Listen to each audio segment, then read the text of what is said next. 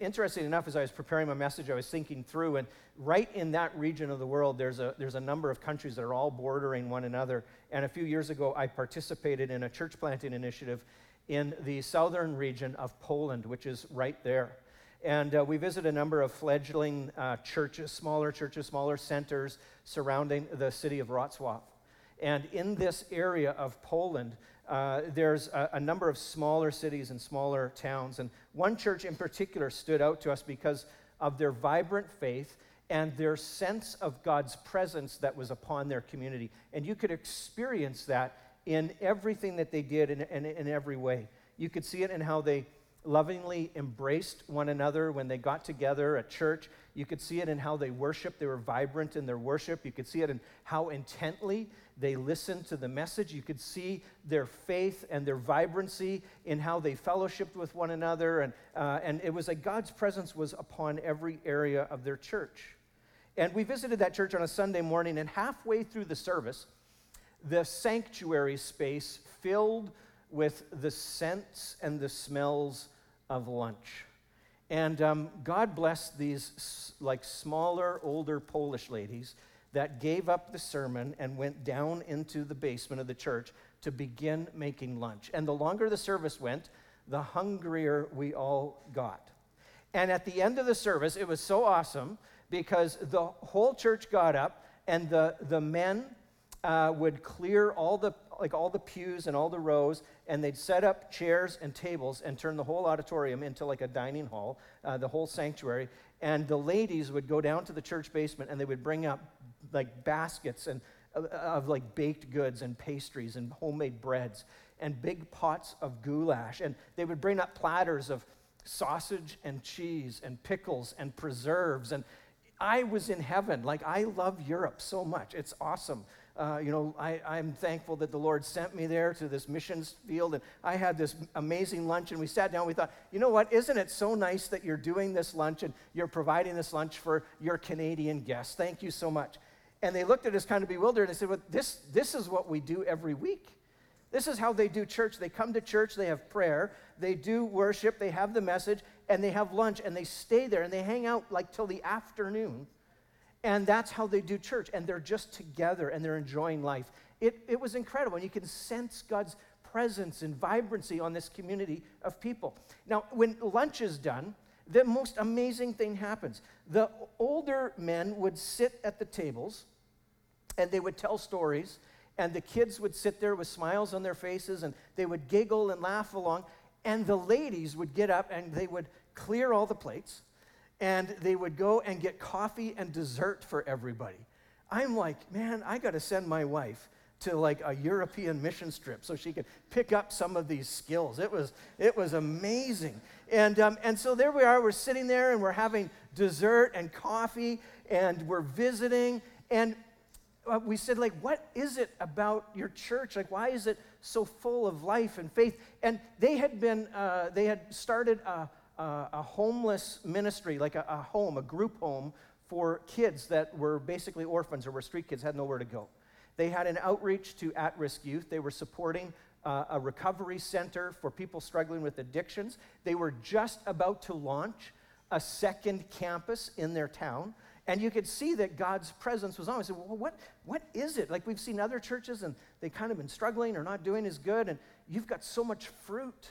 Like, what's going on? And they began to tell us, they said, it's because God had always been moving mountains. Since the very beginning of their church starting, God has always been making a way where there seemed to be no way. The church began as just a few families gathered together who had a dream to plant a spirit-filled evangelical Pentecostal church in the area. And they kept asking the city officials for land, and they kept getting turned down. I guess in this part of town, or this part of the world, in the cities and the towns, they will grant property to charities and to good causes and initiatives to help them get started. And like many of the smaller cities and towns in rural Poland, the Catholic Church was very protective of their power. And they had a stronghold over the mayor and the town fathers, and they kept getting blocked. They kept being prevented from getting land.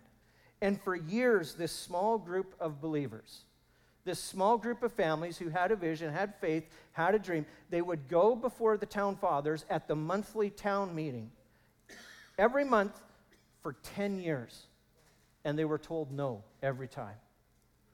Until, after 10 years of asking, the city officials are so sick of them coming to every town meeting every month that they finally relent and they finally give in and they give them land. And this church is given land. And the first mountain is moved. And God does something amazing. And through all of the politicizing and all of the opposition and all the things, they're gifted property.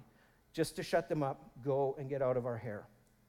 Well, the church is given property only to find out that years earlier, the property is just outside of town. They found out that just years earlier, it had served as the town dump. It was the regional landfill.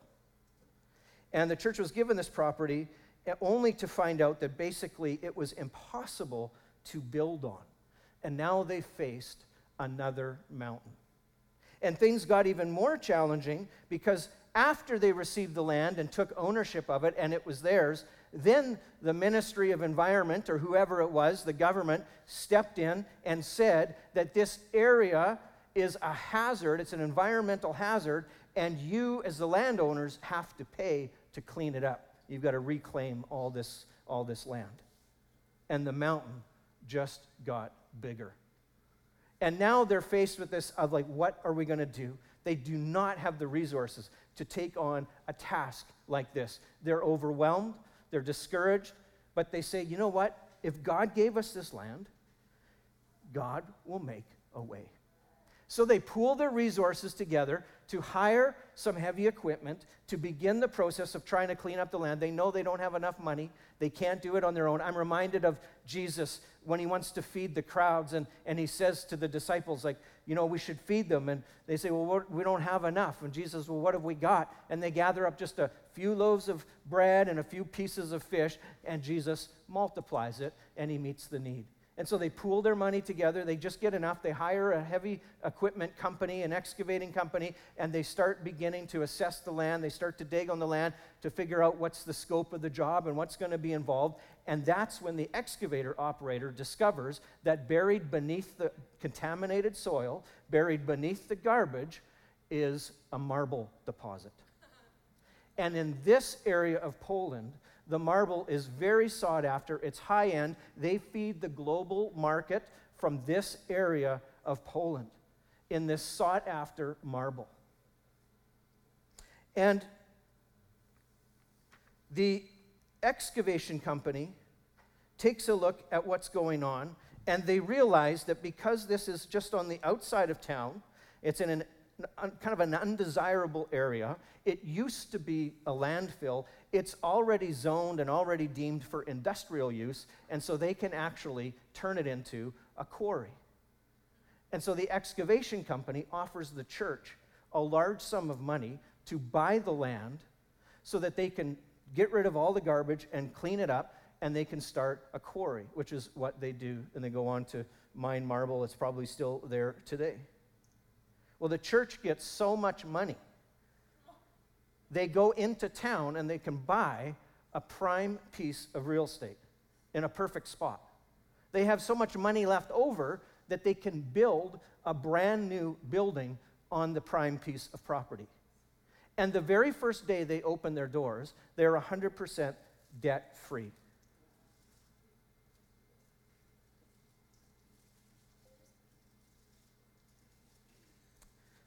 What is hard to convey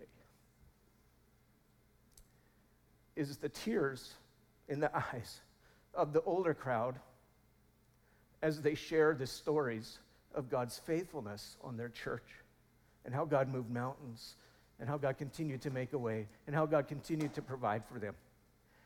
And the church is flourishing to this day because they know that God began a work in them, and he is faithful to complete it. Because when you know that God moves mountains, when you see God move mountains, when you experience his faithfulness, it brings this confidence and this strength, and that is what they continue to walk in.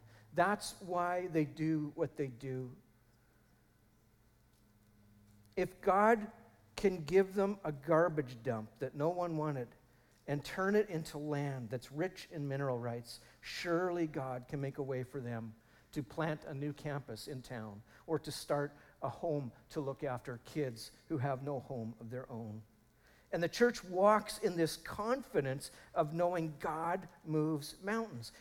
Philippians 1:6 says this, I'm confident of this very thing, that he who began a good work in you will perfect it until the day of Christ Jesus. This church saw God make a way where there seemed to be no other way, and that's the God that they walked with. Our current series is called Words to Live By, which is based on the Gospel of Matthew. And our text today is found in Matthew 21:22. Scriptures say this, Jesus replied speaking to his disciples, truly I tell you, if you have faith and do not doubt, not only can you do what was done to the fig tree, but also you can say to the mountain, go throw yourself into the sea, and it will be done. If you believe, you will receive whatever you ask for in prayer. So how do we make sense out of Jesus' promise to do whatever we ask, even if it means throwing a mountain into the sea? What does Jesus mean? Well, the first thing we should know about this is that Jesus' promise to move mountains is a literal truth, a spiritual truth that references figurative mountains. You see, the phrase moving mountains was a common phrase of the day. And as first century Jews, the disciples would have known and used this phrase. It meant about moving these impossible objects, these things that couldn't be moved on their own. And in John 16, Jesus himself says that at times he taught spiritual truths with figurative language. Jesus says, at times I spoke to you figuratively. And in this passage of Scripture in John, which I'm referencing, he says, but now I speak to you in clear, plain language. And we know this. We know that Jesus taught in parables and stories. He taught spiritual truth figuratively, using figurative language. The Scriptures have no record of Jesus or his disciples ever moving a mountain into the sea. It's not something we expect as part of our faith today. And biblical scholars universally agree that when Jesus says, if you have faith, you can move mountains, he's speaking about problems and obstacles so big they're impossible for us to fix on our own. He can change the minds of town officials and give a few families some land, and he can multiply that land 100-fold so they have enough finances to build a prime church on that prime land. Jesus is a mountain-moving God. And history and the Christian faith, missions and churches, and even you and I know from our life there's a history of God moving mountains. He's moved mountains in my life. I'm sure he's likely moved a few in yours as well. And so if you hear nothing else today, this is enough that Jesus can move the mountain in your life. Whatever the obstacle, whatever the thing that you can't figure a way out, you can't figure a way over, Jesus will move that mountain in your life. Sometimes our prayers are answered right away. Sometimes our prayers are answered in phases or over time. It took 10 years of going to a town council every month, asking, only to be told no, only to the next month putting it in your calendar and going and saying it again. It's about faithful, walking it out, believing in God, holding to the things that Jesus has put in your heart. And sometimes it takes time. And sometimes we don't fully receive what we ask for. And it's a very difficult place to be. And we have these clear promises of Scripture, and yet we know, I think all of us can maturely kind of think through this and say, you know what, it just doesn't always work that tight and clean. It doesn't always happen this way. Even the disciples who heard Jesus say these words directly to them, didn't see all of their prayers answered, didn't see everything happen. But we do see the disciples living a life where God moved mountains, where miracles did happen, where the supernatural and the breakthrough and the amazingness of God was a part of their life. Maybe not every time.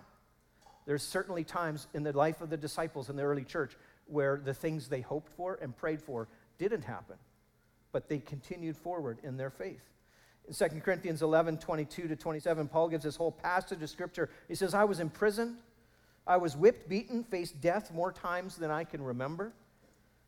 I was robbed, betrayed, and lied to. He was lost in the wilderness, lost in the desert, and lost at sea. Paul knew what it was to have no roof over his head or place to lay down at the end of the day. Paul says, I know what it's like to be hungry and to be thirsty and to have no home. Certainly, in the life of the Apostle Paul, there were moments, there were times, there were things he prayed for, things he hoped for that didn't happen the way he wanted them to. He didn't receive deliverance and freedom from all of those trials and all those things. But the Apostle Paul's life is also full of stories where God did move mountains, where God did do amazing things, things that were beyond what Paul could have done on his own. And so we continue to have faith. We're in this in-between, the right now and yet to come kingdom of God, where we hold on to faith and we continue to push through. And I encourage you to keep holding on to ground. Keep believing, because Jesus is good and he's faithful. I think it's easy to read these two verses on their own and conclude, if Jesus does not move the mountain for you, it's because you don't have enough faith. Because the Bible says, well, if you have faith, I'll do it. And if it doesn't happen and Jesus doesn't do it, then does that mean we don't have faith? And sometimes that's where we go. And I think one of the worst things that Christian brothers and sisters can do to one another in times of pain and loss, is to tell them they're not getting healed, their loved one died, they lost their business, things are not working out because they didn't have enough faith. I think that's a terrible thing to say to somebody. You know, there's actually another way to read these scriptures rather than just these two verses on their own, rather than just pulling those two out and sputtering them off. There's another way to understand them, and it's in the context of the verses right there and what's happening and what Jesus is doing. This is a story and a living parable that Jesus is doing. It's a spiritual truth. Having faith is more an invitation to be connected to the vine than it is strenuous prayer that convinces Jesus to act. I stole that from a commentary that a friend of mine over here lent me. Having faith is more an invitation to be connected to the vine than it in this hyped up, strenuous prayer that I'm going to commit and Jesus is going to do it. I'm going to convince Jesus to do it. You see, right before Jesus promises to move impossible mountains, he arrives in Jerusalem and he visits the temple and he finds things are not as they should be. Rather than the temple being a place where everyone is welcome to come and worship God, he finds it's full of corruption and greed. Gentiles, which are basically everybody who's not a Christian, everybody who's not a Jew, which would be all of us, would kind of be included in that. Gentiles are prevented from entering into the temple for worship.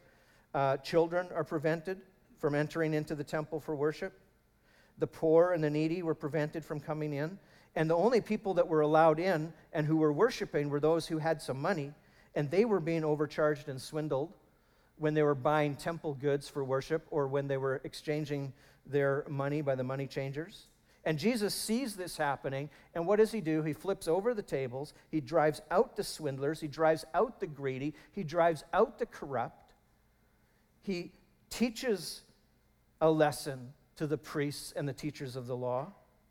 And then he heals the sick, he gives sight to the blind, and he welcomes the outsiders in. The children are filled with joy and worshiping. The children are welcomed into the temple.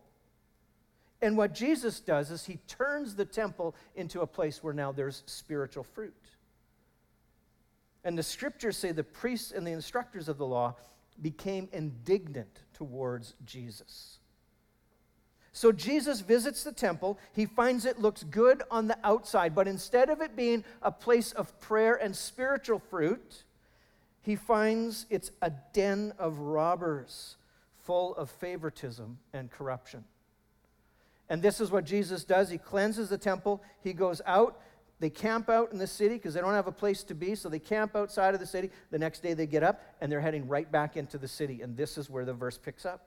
It says, early in the morning, as Jesus was on his way back to the city, he was hungry. Seeing a fig tree by the road, he went up to it, but found nothing on it except leaves. And then he said, may you never bear fruit again. And immediately the tree withered.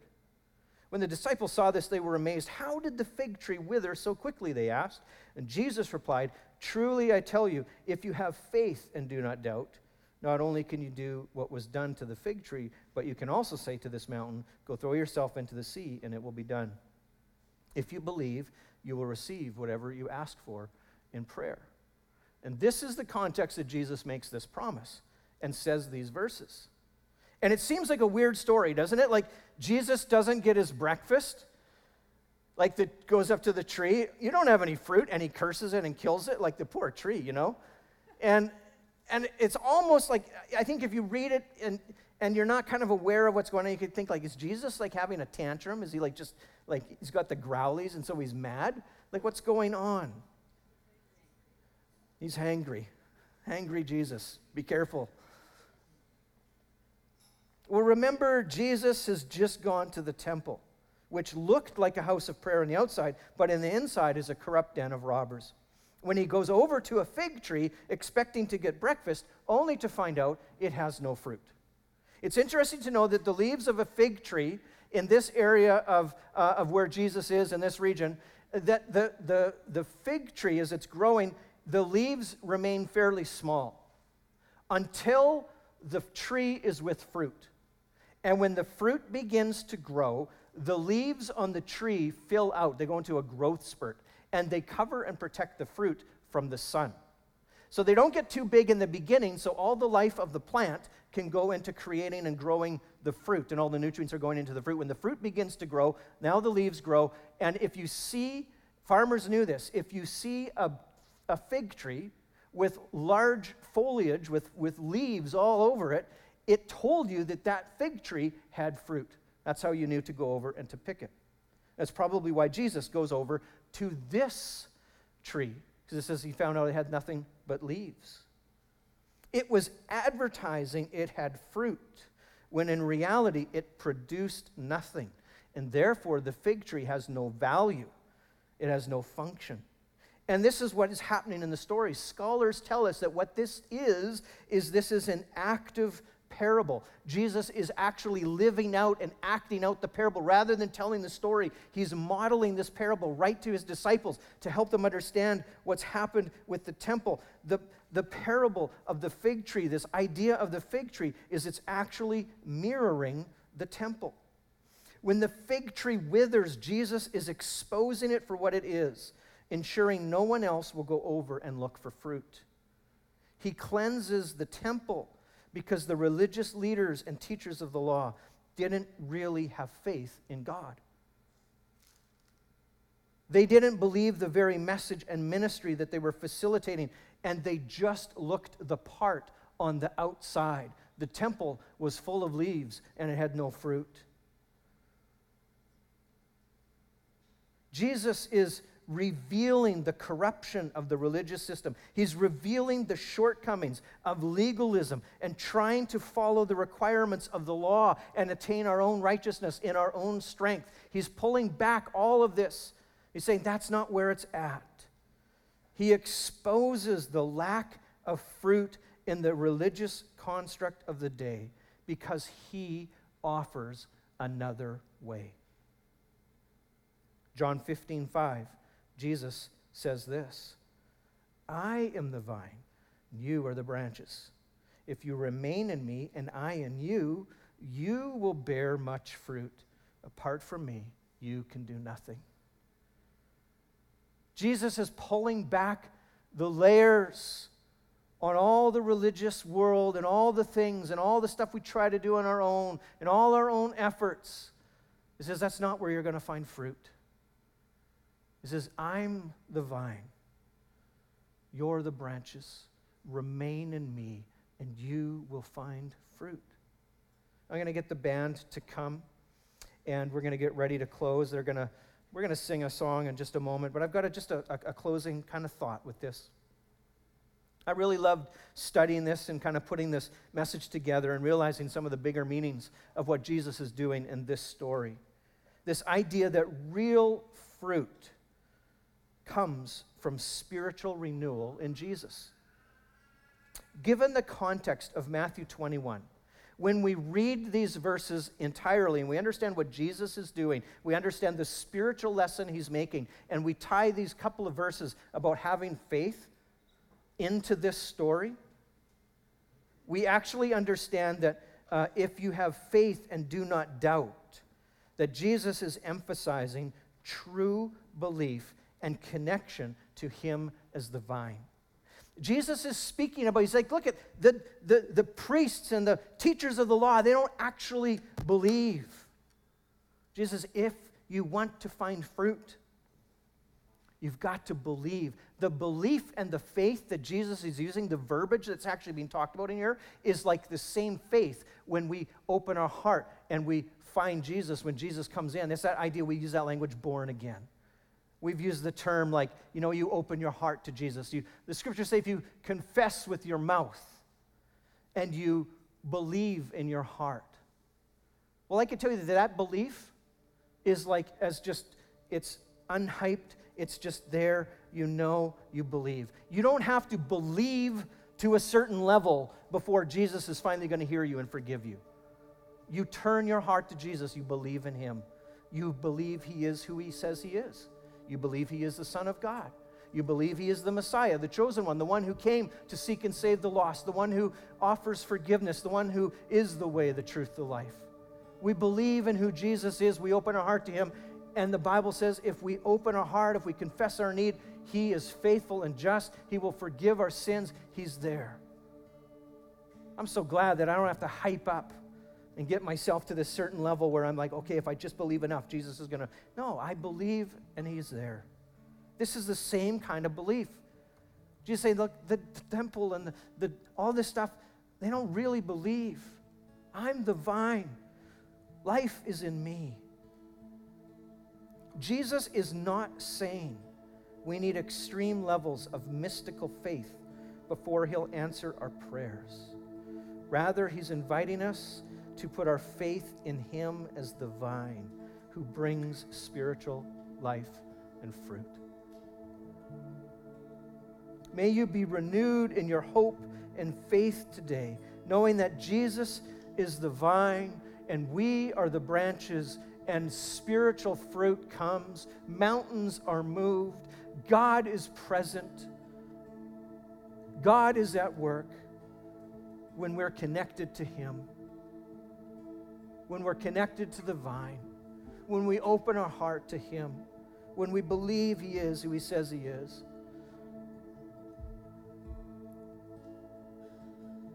If there are some mountains in your life, be encouraged, because they're not moved by your own works. They're not moved by your own hyped up faith. Mountains are moved by the hand of God. Be connected to him. Open your heart to him. Love him. Be faithful to him. Be committed to him. It may not happen right away. It may not happen entirely. And yes, there are times where it just doesn't seem to work out that way. But the people who experience God moving mountains, when we look at the early church, we see the disciples, we see the Apostle Paul, they saw mountains be moved. They learned to find a way to push through the discouragement and when things didn't always work out, and they kept going. And I think that's the faith that God honors. The faith God honors is to put our trust and our hope in him. And so whatever mountain is in your life, Trust in Jesus. Know that he is the way, the truth, and the life. I want to just pray with you for a moment.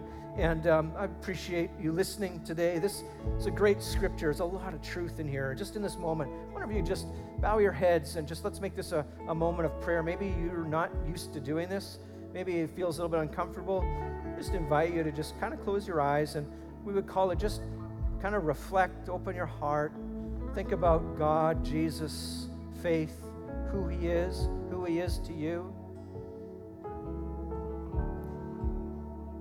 Maybe you haven't opened your heart to him yet. Maybe you're not even sure what that is or what that means. We see Jesus saying about himself that he's the way, the truth, the life. He's the vine, we are the branches. Spiritual life comes from Jesus, from being connected to him, from opening our heart to him.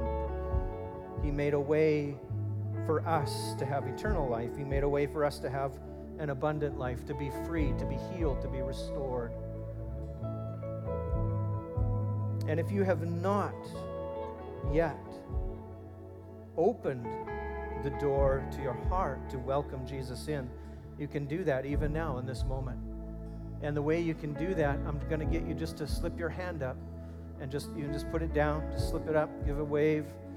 If you haven't done that and you want to do that, say, you know what, Jesus, I need to open the door to my heart to you. Maybe just do it up high for a second so I can see, as we're just praying.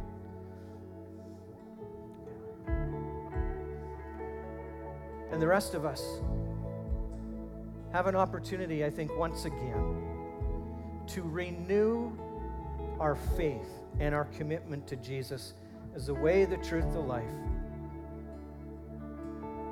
Whatever mountain, whatever obstacle, if I were to ask you if you were courageous enough, if you were vulnerable enough to let your guard down and say, this is what's really going on. This is the mountain in my life. What would it be? What's that thing you can't fix or make go away or get around or figure a way out of on your own?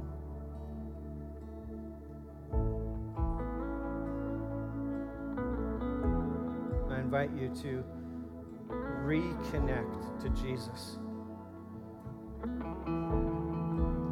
Maybe it's like a grafting. In agriculture, they'll take a branch and they can like graft it back to the vine. Maybe you need a spiritual grafting. Maybe you need a spiritual renewal. Jesus, I pray for those that would open their heart to you today and welcome you in, that you would birth something new in their spirit and in their heart. They would take a step towards knowing you. And to those in our community in this moment that have been facing some mountains and they felt distant from you, I pray, God, that you would renew their faith, you would renew their courage, you would renew their hope in you. And that, Jesus, you would help us to remember, to believe, to put our hope, to put our trust in who you are as the Son of God. And that we would live in such a way that we can know without a doubt that you are the vine and my life is a branch and I need to be connected to you, Jesus. May you fill me with your love, fill me with your presence, just as a branch draws life from the vine, that, Jesus, you would fill my life with strength and courage. Fill my life with discernment. And that, Jesus, I would bear fruit. There would be fruit, there would be breakthrough, there would be an open door. The mountains would be moved. In Jesus' name, Jesus, move those mountains. We believe in you. We believe in who you are. We put our faith in you just as the disciples did, just as the early church did. We believe you are who you say you are. We open our heart to you. We ask that you would move the mountains in the lives of those who are struggling, in Jesus' name.